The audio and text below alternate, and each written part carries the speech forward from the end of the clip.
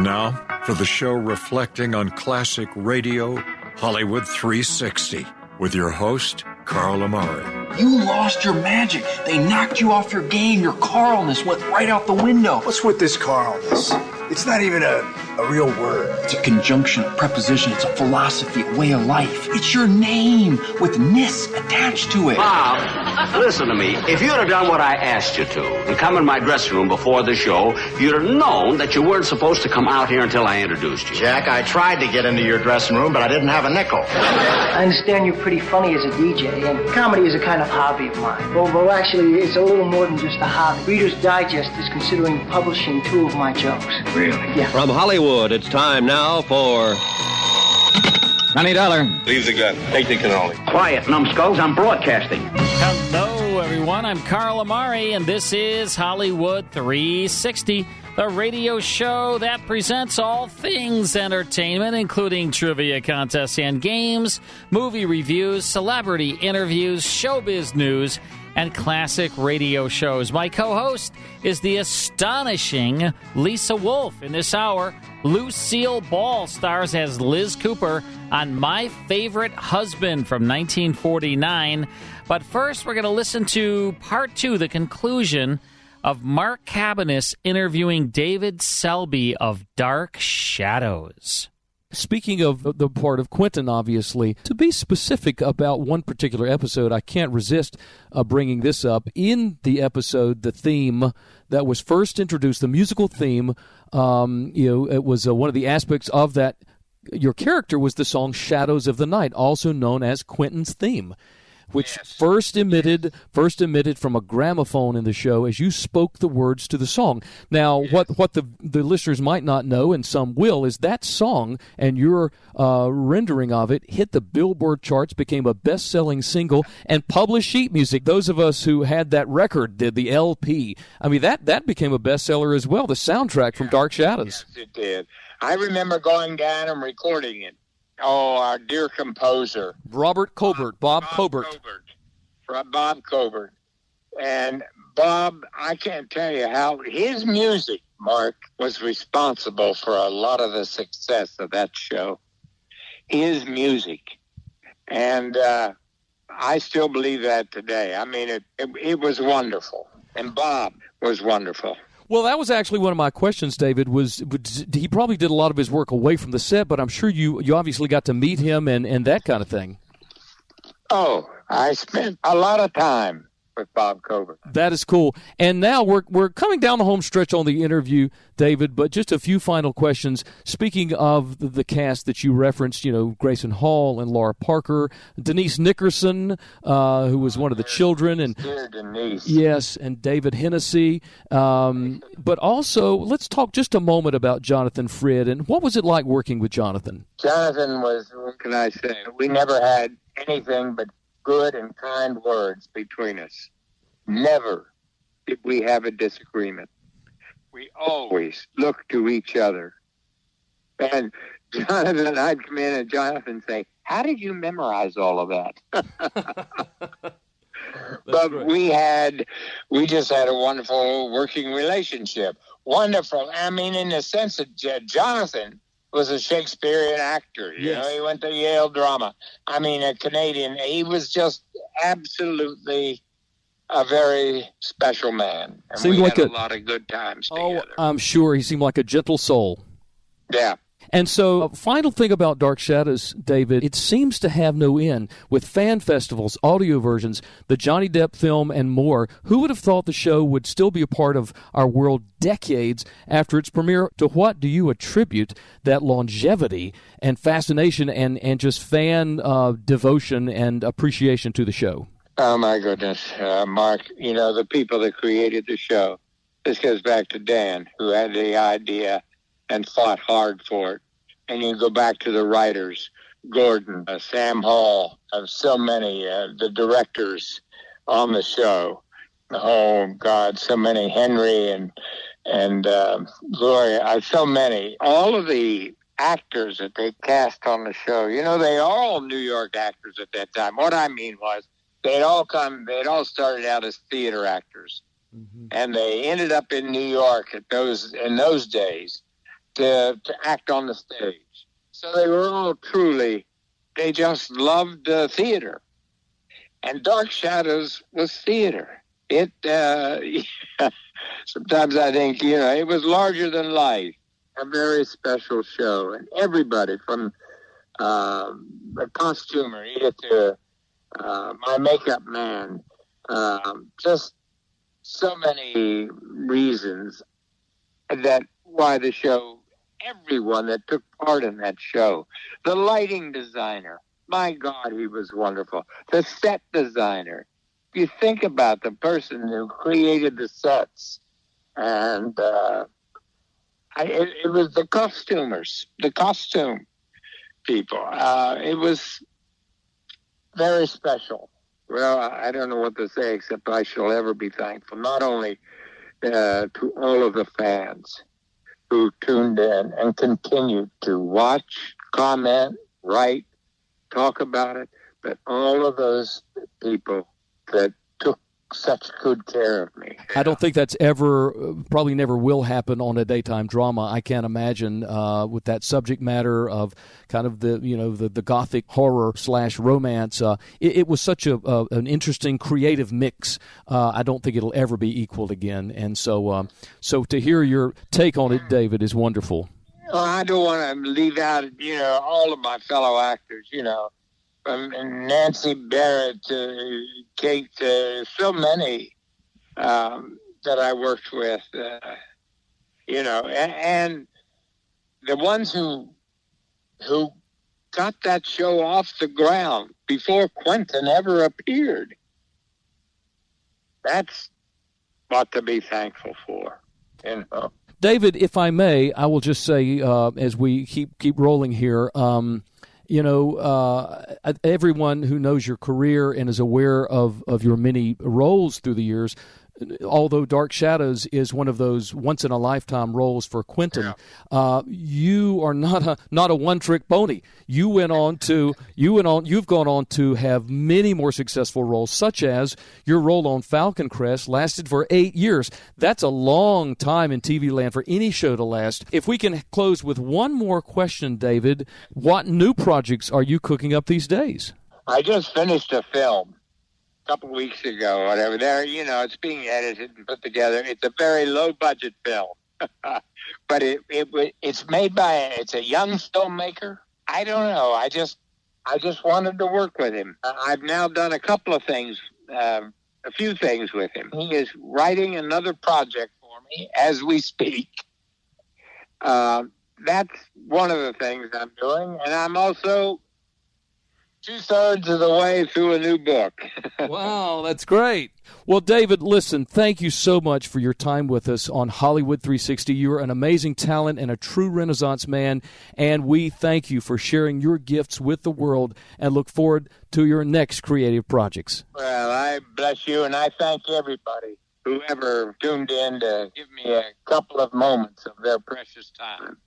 Believe me. Thank you again, David. And this is Mark Cabanis with David Selby in Hollywood for Hollywood 360. Great job, Mark. Appreciate that. Thank you, Carl. And, what a great talent. And I'll never forget watching Dark Shadows as a kid. Mm-hmm. And now you can get the whole DVD set. MPI Home Video puts it out. And I think you could stream it on television as well. I mean, you could watch it again today. Absolutely. It's still timeless. And you can watch the sets fall over as they kick the sets on accident. And, oh, man, just live television, Exactly. All right, more of Hollywood 360 when we come back. It's My Favorite Husband with Lucille Ball. Stick around. More Hollywood 360 after these important messages.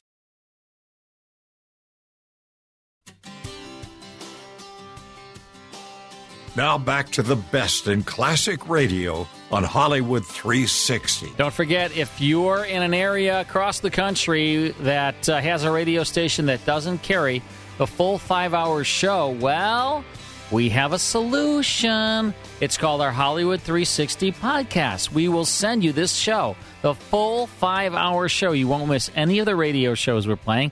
None of the banner, none of the celebrity guests, none of the contests, and, of course, these original radio shows. You'll never miss it. You'll also never miss our Radio Rarities podcast when you are a podcast subscriber. So to subscribe to Hollywood 360 and have it emailed to you every Monday in a link that never expires, go to Hollywood360radio.com, Hollywood360radio.com, or speak to a live operator. A live operator will sign you up, 815-900-7535. That's 815-900-7535. All right, my favorite husband, one of my favorites, and I know it's Lisa's favorite, radio show. Sure is. This was Lucille Ball's only radio series, Mark. You know, she was on all kinds of shows, but this was the only regular radio series she had. And when CBS came to her and said, hey, we want to put you on television, she basically reworked this show and brought it to television with Desi Arnaz in I Love Lucy. So what you're about to hear really is like the earliest incarnation of I Love Lucy. This is a broadcast from October 7th, 1949. Liz and George and the Atterberries go out to dinner together and try to out-fumble each other for the check. Here's part one of My Favorite Husband. It's time for My Favorite Husband, starring Lucille Ball. Hello, everybody.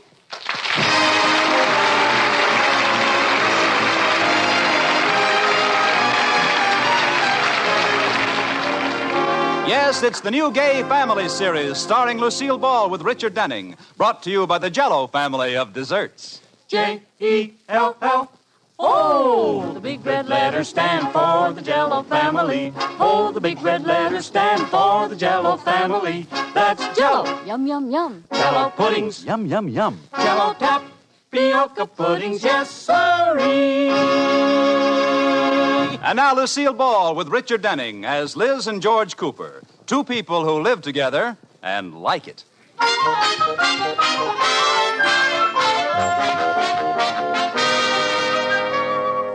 As we look in on the Coopers, it's morning.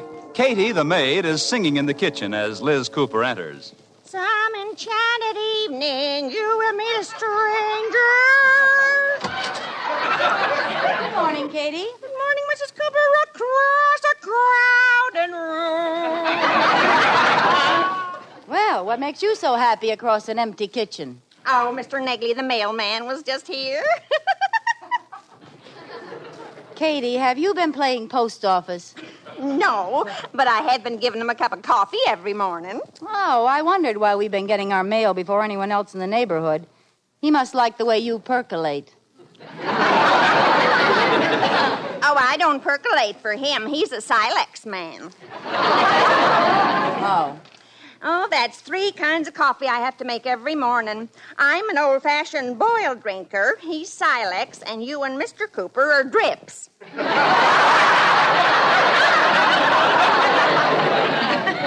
Well, thanks a lot. Oh, well, I didn't mean it like that, Mrs. Cooper. I know. Say, was there anything interesting in the mail? Oh, the mail. Where did you put it? Where is it? Where is it? Please, let go of my apron. You're choking me. It's on the table by Mr. Cooper's plate. Oh, there should be a bill there for Miller's department store. I have to get it out before George sees it. Hey, how come the mail's so early? Too late. Cross your fingers, Katie. Maybe it isn't in today's mail. Oh, my goodness, what's on the bill that's so important? Oh, a little velveteen suit I couldn't resist and shouldn't have bought and finally did and wish I hadn't. Oh, I'll bet it didn't even come this morning. Liz? Want to give any odds? May I see you a moment, Elizabeth? My full name. Oh, he's really ripping. Start a roaring fire, Katie. He'll want to heat up a few pokers. Oh, yes, ma'am. Good morning, George. How's my little husband this morning? Liz, do you have any idea what the mailman brought this morning? The mail? No, a bill from Miller's department store for $98. Oh. I'm sure you have a reasonable explanation for this. I have? Liz, we talked this over last month, and you promised you'd never charge anything again without asking me, didn't you? Yes, George. Well? Let's face it, George. I'm rotten through and through. Now, Liz, you can't kid your way out of this. Oh, I don't mean to buy those things, George. I just go in to browse, and some sneaky little clerk catches me with my charger plate down. Back it goes, Liz. Back like the coat last month, and the 2 hats the month before that, and the blouse before that. Oh, George, don't make me take anything else back to Miller's. Do you know what they call me down there? Mrs. George Retriever. Well, I'm sorry, Liz. Maybe someday we can afford those extra luxuries, but right now we've got to cut corners. Well, it's not my spending that's the trouble. It's your salary. I think Hold that it. the least... I know just what you're going to say. George, I think you should ask for a raise. I certainly do. What's the matter with Mr. Atterbury, anyway? You've been with the bank 10 years, and you haven't got a thing to show for it. I have, too. Don't forget my 10-year pin.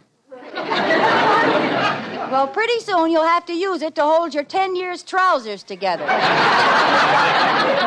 You're afraid to ask him for a raise. I am not. You are, too. Georgie is a sissy. Georgie is a sissy. All right.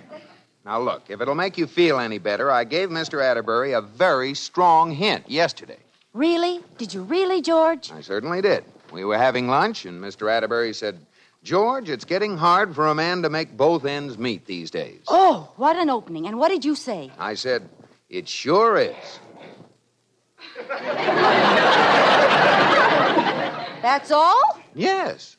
He didn't get upset by your strong language, did he? Well, George, you've got to speak plainer. Come right out and ask him for a raise. Well, things like that just aren't done down at the bank. Then do it away from the bank. Ask him tonight at dinner. We're eating out with the Atterburys, you know. I won't talk business at dinner. All right, if you won't, I will. Oh, no, you don't. Don't worry, George. I'll bring it up subtly. Yeah, I know you're subtly. Good evening, Mr. Atterbury. Sorry we're late, and why don't you give George a raise? All right, George. I won't say anything if you'll promise me one thing. What? For heaven's sake, don't pay the check. No wonder he thinks you don't need more money. You always pick up the check when the 4 of us go out to dinner. I do not. You do, too? Although I'll admit it isn't your fault. Mr. Atterbury can out-fumble anyone. Oh, now that isn't fair. He pays as often as I do. Oh, sure. You pick up the check for dinner and dancing at the Biltmore, and then when we're at the ball game having peanuts, he says, it's my turn, boy. You're exaggerating. Use your eyes, George. Every time the check comes, he's looking down, studying his fingers. You'd think he just discovered a uranium under his nails. Now that you mention it, he has done that a couple of times. Sure. You don't have a chance between his fingernails and that trick fork of his. Trick fork? You've seen it. The minute the waiter brings the bill, Mr. Atterbury's fork jumps under the table, and he drops out of sight to look for it. Say, that happened just the other night, didn't it? You know it did. The zipper got stuck in your wallet, and Mr. Atterbury had to stay under the table 45 minutes. Golly, Liz, I think you've hit on something there. Why, that big tightwad. Then you'll make him pay the bill tonight? You're darn right I will. And as long as we're sticking Atterbury with it, let's stick him good. Oh, you mean order everything expensive? Everything we order is going to be either a la carte, imported, or out of season. Oh, good. I think I'll have caviar smothered in caviar. I could just see Atterbury's face when he gets the bill. Yeah, make the waiter crawl under the table and hand it to him. Yeah. And remember, George, now don't weaken. I won't, even if we have to sit and drink water until he gets the idea. Yeah, and if I know him, when we walk out of there, we'll squish.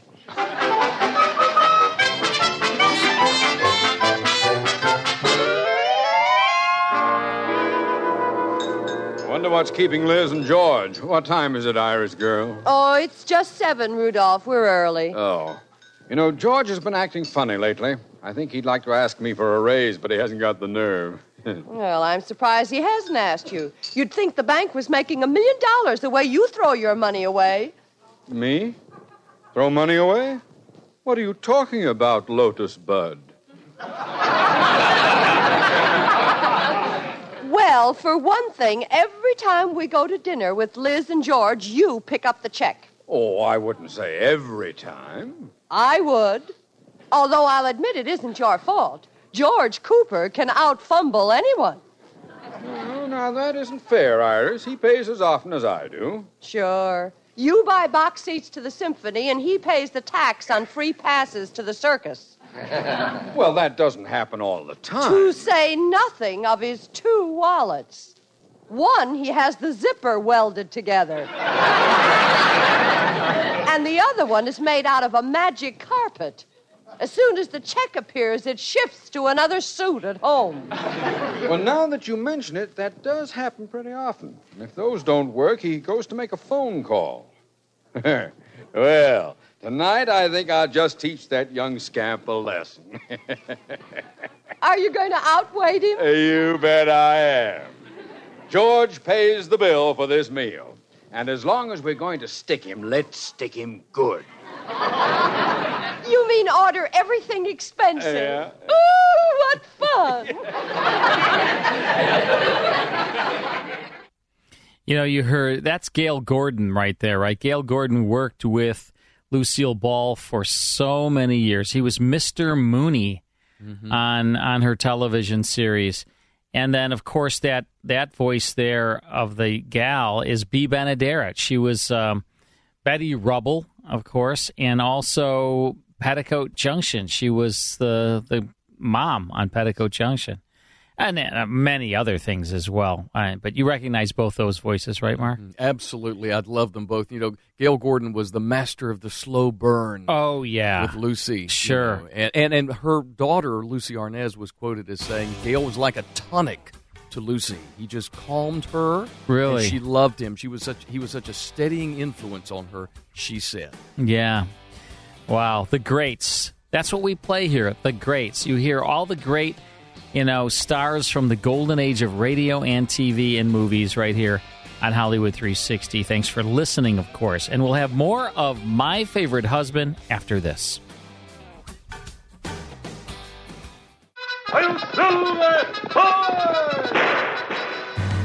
If you enjoy classic radio shows like The Lone Ranger, Sam Spade, Burns and Allen, Have Gun Will Travel, Gangbusters, and Sherlock Holmes, become a member of the Classic Radio Club. Each month, you'll receive 10 half-hour classic radio shows along with historical liner notes. The 10 shows will be on 5 CDs or via digital download, whichever you prefer. You'll also receive an email every week with a digital link to the full 5-hour Hollywood 360 radio show and the 30-minute Radio Rarities podcast that Carl Amari and I co-host. In total, you'll receive 34 classic radio shows per month. Become a Classic Radio Club member at classicradioclub.com or call 815-900-7535 to speak to a live operator. Log on to classicradioclub.com or call 815-900-7535. That's 815-900-7535. And now back to Hollywood 360 with Carl Amari. With a 65-year legacy of delivering the most insightful political commentary in America, National Review is the obvious choice for discerning conservatives who want to go beyond the headlines. From the latest news in Washington and the upcoming Republican primary race to the political, cultural, and economic trends impacting everyday Americans, their hard-hitting analysis is a must-add to your daily reading diet. We love NR and are excited to have them as a partner because their writers and editors really do dive deeper into the stories than you'll find anywhere else. No talking heads, no clickbait, and none of the sensational coverage you see everywhere else. Hollywood 360 listeners can start reading today with a special 60% discount on any subscription option. You should try out their digital membership, NR Plus, which includes unlimited access to all their premium content, plus a world of membership perks like monthly calls with movement leaders and commenting privileges on the website. Just go to nationalreview.com/Hollywood to take advantage of this limited time offer. 60% off, Lisa. Go to nationalreview.com/Hollywood. Mark Cabanis is here, and before we get back to My Favorite Husband, Mark, I want to just really quickly remind our listeners about your brand new book. This is your what, second or third book you've written? It's my third. Third book. What are the other two? The first one was called Confessions of a Shameless Name Dropper, where I kind of wove my career journey around the stories of the celebrities I've been blessed to work with over the years. Bob Barker, Andy Griffith, Dick Clark, Sherwood Schwartz, and many others. And then the second was a music business book called Music Business Essentials, because I'm in the music business, and then now this new one. This new one is called Miracle of the Music Man, the classic American story of Meredith Willson. And we've been really celebrating your book and Meredith Wilson's life here, this Hollywood 360 edition. You can get the book at Amazon. You can listen to Mark reading the book at Audible. And the great Rupert Holmes does your foreword. Yes. That's pretty cool. I will thank you. And if you really want to know, read a story about an underdog who overcomes great odds, hence the miracle title, the miraculous title, this is the book I think you'll really enjoy. You don't have to be into musical theater necessarily. Meredith was so funny and hilarious, and so much of him is in this book. Yeah. And so if you like the story of overcoming an underdog really triumphing, that is what, and this show triumphing against substantial odds that it would succeed, that is this book. Well, it's a great book, and I love the photographs, too. Really, really cool. All right, thanks, Mark. Make sure you check it out, Miracle of the Music Man, the classic American story of Meredith Willson, at Amazon and also Audible if you want to hear the audio book. We're listening to My Favorite Husband with Lucille Ball. Here's the conclusion. Here they come. Remember, the sky's the limit. Yoo-hoo, George boy, Liz girl, here we are. Iris, Mr. Atterbury. Oh, Liz girl, George boy. Hi, everybody. Well, sit down, sit down. Oh, my, I'm starved. I feel like eating something extra special tonight. Yes, me too. Get the waiter, Rudolph. Let's not waste any time. Yeah. Waiter. Yes, sir? We'd like to order, please. Very well. Why don't we start off with some champagne? Oh, that sounds good. Yeah, okay by me. That's a fine idea.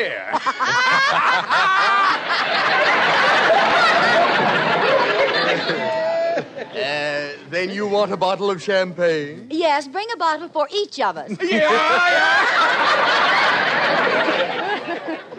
Which would you like, domestic or imported? Imported?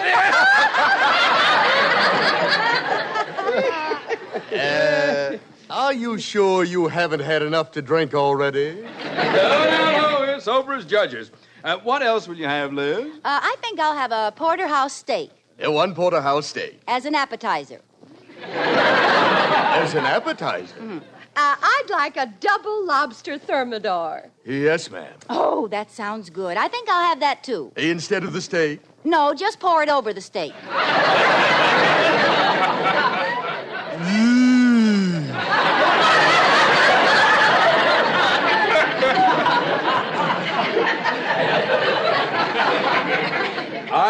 I'll have beef stroganoff. I'd like a filet mignon with wild rice and an anchovy salad. Yes, sir. Oh, and some artichokes and drawn butter. And some water chestnuts and bamboo shoots. And bring a side order of pheasant under glass. Ooh, what a bunch of spenders. Oh, and for dessert, crepe Suzette and cherries Jubilee and a baked Alaska. Waiter, what's the matter? What are you dreaming about? Oh, if I was only working on commission, I could retire. Hey, now let's see. Who ordered the Fitz shampoo? What? Oh, that's French champagne. I'm so excited I can't read my own writing.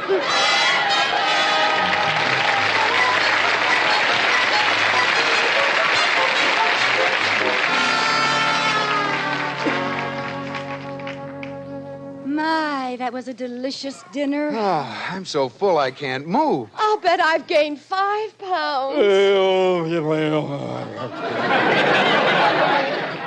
How about some after-dinner mints? Oh, we've had some. Well, how about some after-dinner mints? Well, shall we settle up the check? Will it be cash, or do you want to finance it? Well, come, gentlemen. Which one of you is the host? You have just heard a solo by Rudolph Atterbury on his magic fork. Pardon me, I'll pick it up. Yeah, I'll get it. I'll get it. George, just wait him out. Yeah, what's he doing under there? Stripping down to his money belt? I can't seem to find my fork anyplace. Look, here's the check. Will someone pay it so I can go home? I'll pay it. George. Yes, sir, I'll take care of that little old check. Well, what do you know? I found my fork. That was quick. Here you are, sir. Oh, now, isn't that the limit? What's the matter, George? I left my wallet in my other suit. Oh, that's too bad. Well, that's liable to happen.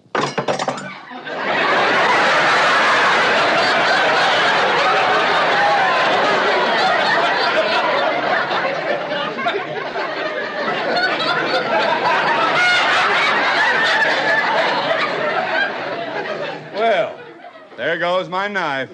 Let me get it this But time. I can Here. Thanks a lot. Look, I'll make it easy for both of you. Let me decide which one pays. 1 potato, 2 potato, 3 potato, 4, 5 potato, 6 potato, 7 potato more. My mother told me to take you. Ah, that's you, George. I demand a recount. I just remembered I have to make a phone call. I don't think you will. I'll be right. Who tripped me? Nobody. Mr. Atterbury tied your shoelaces together. What dropped out of your pocket when you fell, George boy? Looks like your wallet. Yeah, we're dead. Well, give me the check, waiter. George, you'd better hit him for that raise right now. We'll need it to pay for this meal. Oh, Liz, not now. Now keep quiet. You won't ask him? No. Waiter, will you bring me a paper bag to put the leftovers in? Certainly.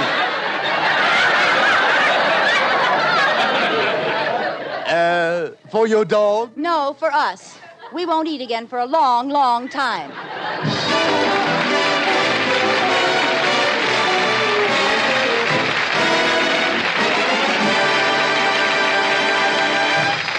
Liz has finally convinced George that he must ask Mr. Atterbury for a raise. She's been giving him pep talks all morning, and right now she's having final inspection. There, now let me look at you. Your suit's pressed, your pants have a nice crease, you're wearing your sincere tie, you have a clean white handkerchief in your pocket. Now, what are you going to say to him? Mr. Atterbury, will you marry me? Oh, George.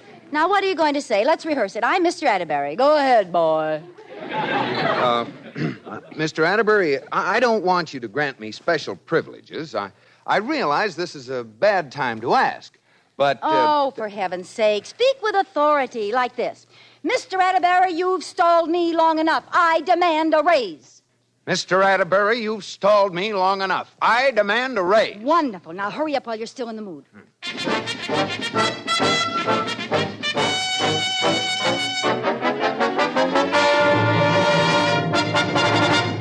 Mr. Atterbury, you've stalled me long enough. I demand a raise. What have you got to say about that? Mr. Atterbury will see you now, Mr. Cooper. Oh, thanks, Adele. Mr. Atterbury? Yes, Cooper boy, what is it? You've stalled me. You've stalled me. We'll step on the starter, boy. Let's get going. Well, you see... My time is valuable, Cooper. I just waited a half hour with Joe Ridgely. He had the nerve to come in here and ask for a raise. A raise? Well, what happened? Let's just say there'll be one less glass by the water cooler. You fired him? Bluntly, yes. Now, what did you want? Must have been important. Oh, yes, sir. I wanted to know, could you lend me your key to the men's room?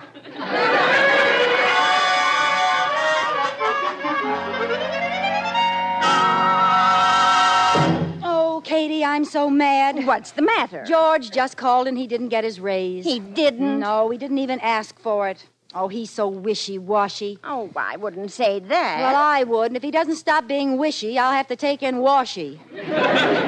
Well, there's more than one way to skin an Atterbury. Well, what are you going to do? I'm going to heckle him into giving George a raise no matter what I have to do. And I've got some real goofy ideas in my head.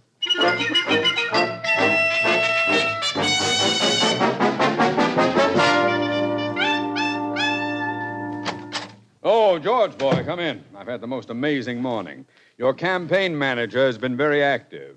What do you mean? Liz has started a cold war to get you a raise. So far, I've had 4 anonymous phone calls. No. Yes, and 3 telegrams. Well, how do you know Liz sent them? Look at the signature on this one. The Society for the Prevention of Cruelty to George Coopers. And listen to this. I think you should give my brother George Cooper a raise. Signed, Gary.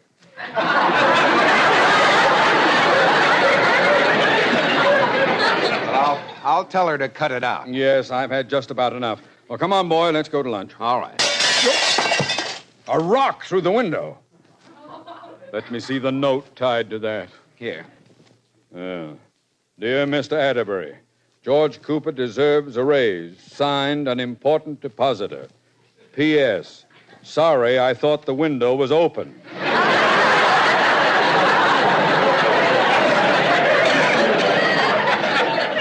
This will be deducted from your paycheck, boy. Come on, let's go eat. Well, don't worry about Liz, Mr. Atterbury. I'm sure she won't do anything else. Oh, won't she? Do you by any chance recognize that little old lady selling apples in front of the bank? Apples! Oh, no! Apples! Buy an apple, mister. Liz. Apples! Buy an apple and help a starving vice president and his wife. Oh, Liz! Buy an apple, Mr. Atterbury? No, I won't buy an apple. Atterbury's bank is failing. It's failing. He can't even afford to buy an apple. Liz, take your apples and get out of here! Okay, I'm going. A fine way to treat a poor old lady.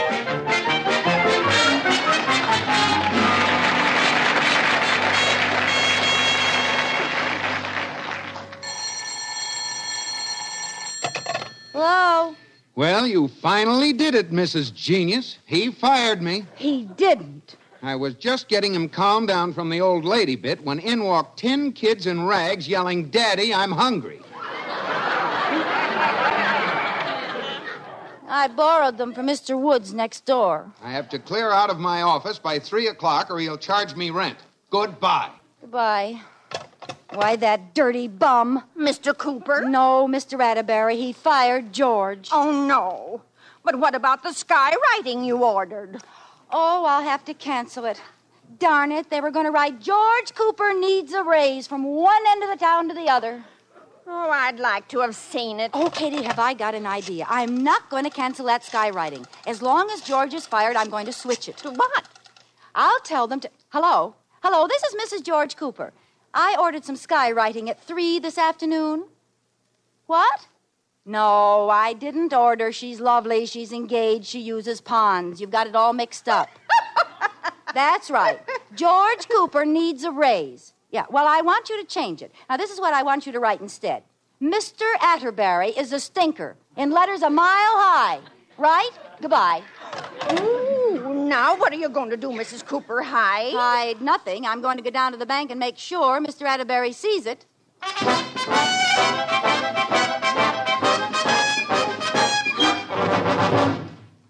Well, George, it's almost 3. Is your desk cleaned out? Yes, Mr. Atterbury. Well, you can take your things and put them in that large office down the hall. What do you mean? Oh, you really fell for it, boy. Everybody in the office knew about your promotion but you. The board of directors voted it this morning. Promotion? Yeah. You mean I'm not 3rd vice president anymore? No, sir. From now on, you're executive 3rd vice president. I couldn't resist having my little joke. Oh, gosh. I thought you fired me on account of Liz. Well, if she'd pulled one more stunt, I would have. But that's all over. Come on, I'll buy you a drink to celebrate. Oh, boy, this is great. Well, what a break. There's Liz. You can tell her the good news. Hello, Liz, girl. Mr. Atterbury, I do not recognize your existence. Come on, George, get your things and let's leave this marble sweatshop. Oh, Liz, that firing was all a gag. Mr. Atterbury gave me a promotion. Oh, George, that's wonderful. Come with us, Liz, across the street. I'm buying. Well. Oh, look up there. They're starting some skywriting. Ay, ay, ay, ay, ay, ay, ay. He's starting with M.R. Mister. Oh, well, it's probably just an ad for that show, Mr. Roberts. Come on, let's go. No, wait. I get a kick out of these things. You never know what they're going to write next. You can say that again. Now, let's see. Mr. A.T. Mr. Atterbury, will you tie my shoelaces? Liz, you're wearing pumps. You stay out of this. Oh, now, look what he's spelling now. Mr. A-T-T-E-R-B. It's probably an ad for that piano player, Jose Atterby. U-R-Y. Oh, that's my name. No, Atterbury. no, it isn't. It's that soft drink, you know. Atterbury hits the spot, 5 full ounces. That's a lot. Liz, I'm beginning to have an awful feeling about this. You have an awful feeling. Mr. Atterbury is... Well, goodbye, George. It's nice to have known you. Lovely. Mr. Atterbury is lovely. Huh? That's what it says. Oh, Liz, this is a wonderful surprise for me. Well, it's a much better surprise for me.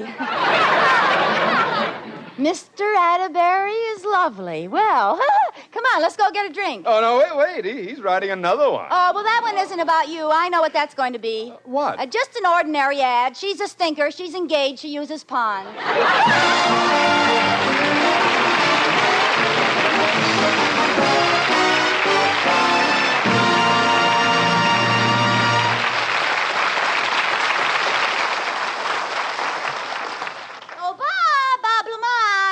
What's on your mind, Bob? The circus, Lucille. I went there over the weekend, and I spoke to the folks in the sideshow. Well, what did you speak to them about? She asked innocently, with the sponsor breathing down her long, thin neck.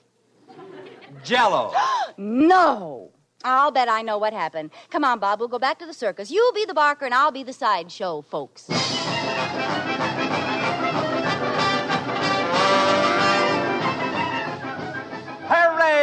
Hurry, step up and see the sideshow. Here we have Teeny Weeny, the world's smallest midget. My name is Teeny Weeny. I'm only 2 inches high.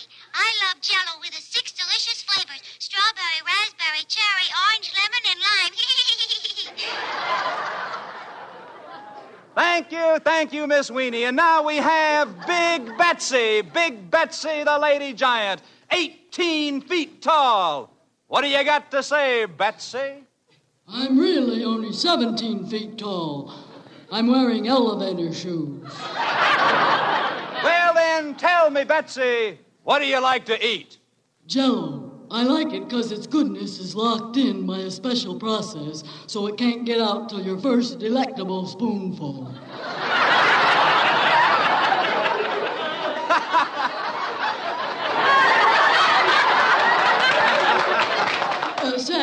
Can you hear me down there? I can't hear you because my ears are popping.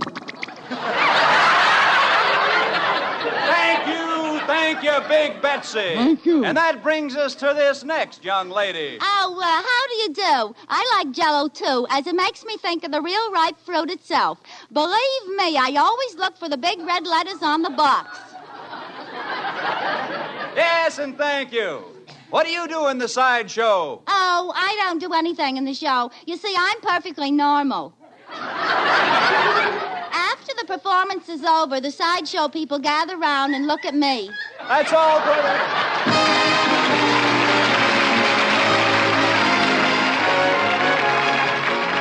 This is CBS, the Columbia Broadcasting System.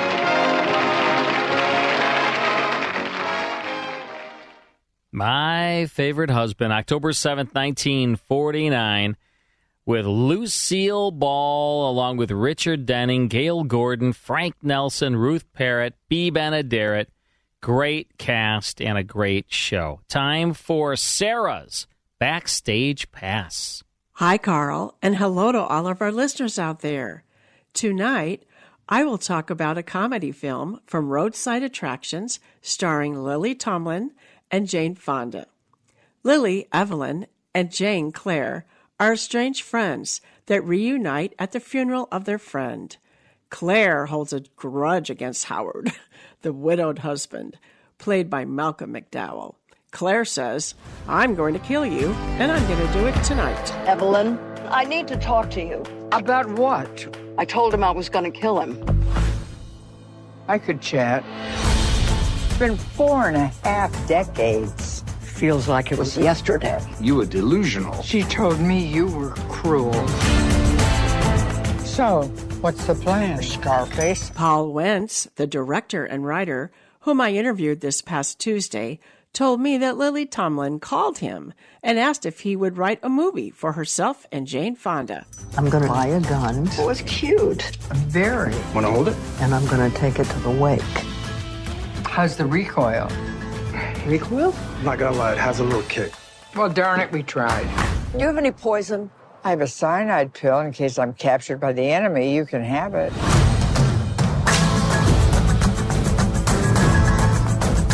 I highly recommend Moving On. The cast with Lily Tomlin, Jane Fonda, and Malcolm McDowell is a winning combination. You will laugh out loud one minute and, start to tear up the next while viewing those serious scenes. Thanks for listening in tonight. I'm Sarah Knight Adamson, your National Film and TV critic for Sarah's Backstage Pass.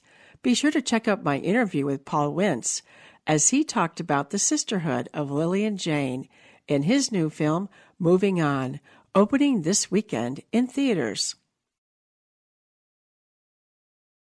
Now back to the best in classic radio on Hollywood 360. This is the best in classic radio, Lisa. I think so. You know, I take a lot of pride in the fact that we are the best in classic radio because we only play shows direct from our master recordings of these classic radio shows directly from the master transcription discs. And that's why the quality is always so darn good. In our next hour, crime classics from 1953, a true crime story. You won't want to miss that. And then Lisa Wolf Dillon is our lyricist for Learning the Lyrics. What letter are we on? We are on the letter M. On Can you M. think of any songs whose title Mamma begins with Mia. the letter M? All right, we'll be right back.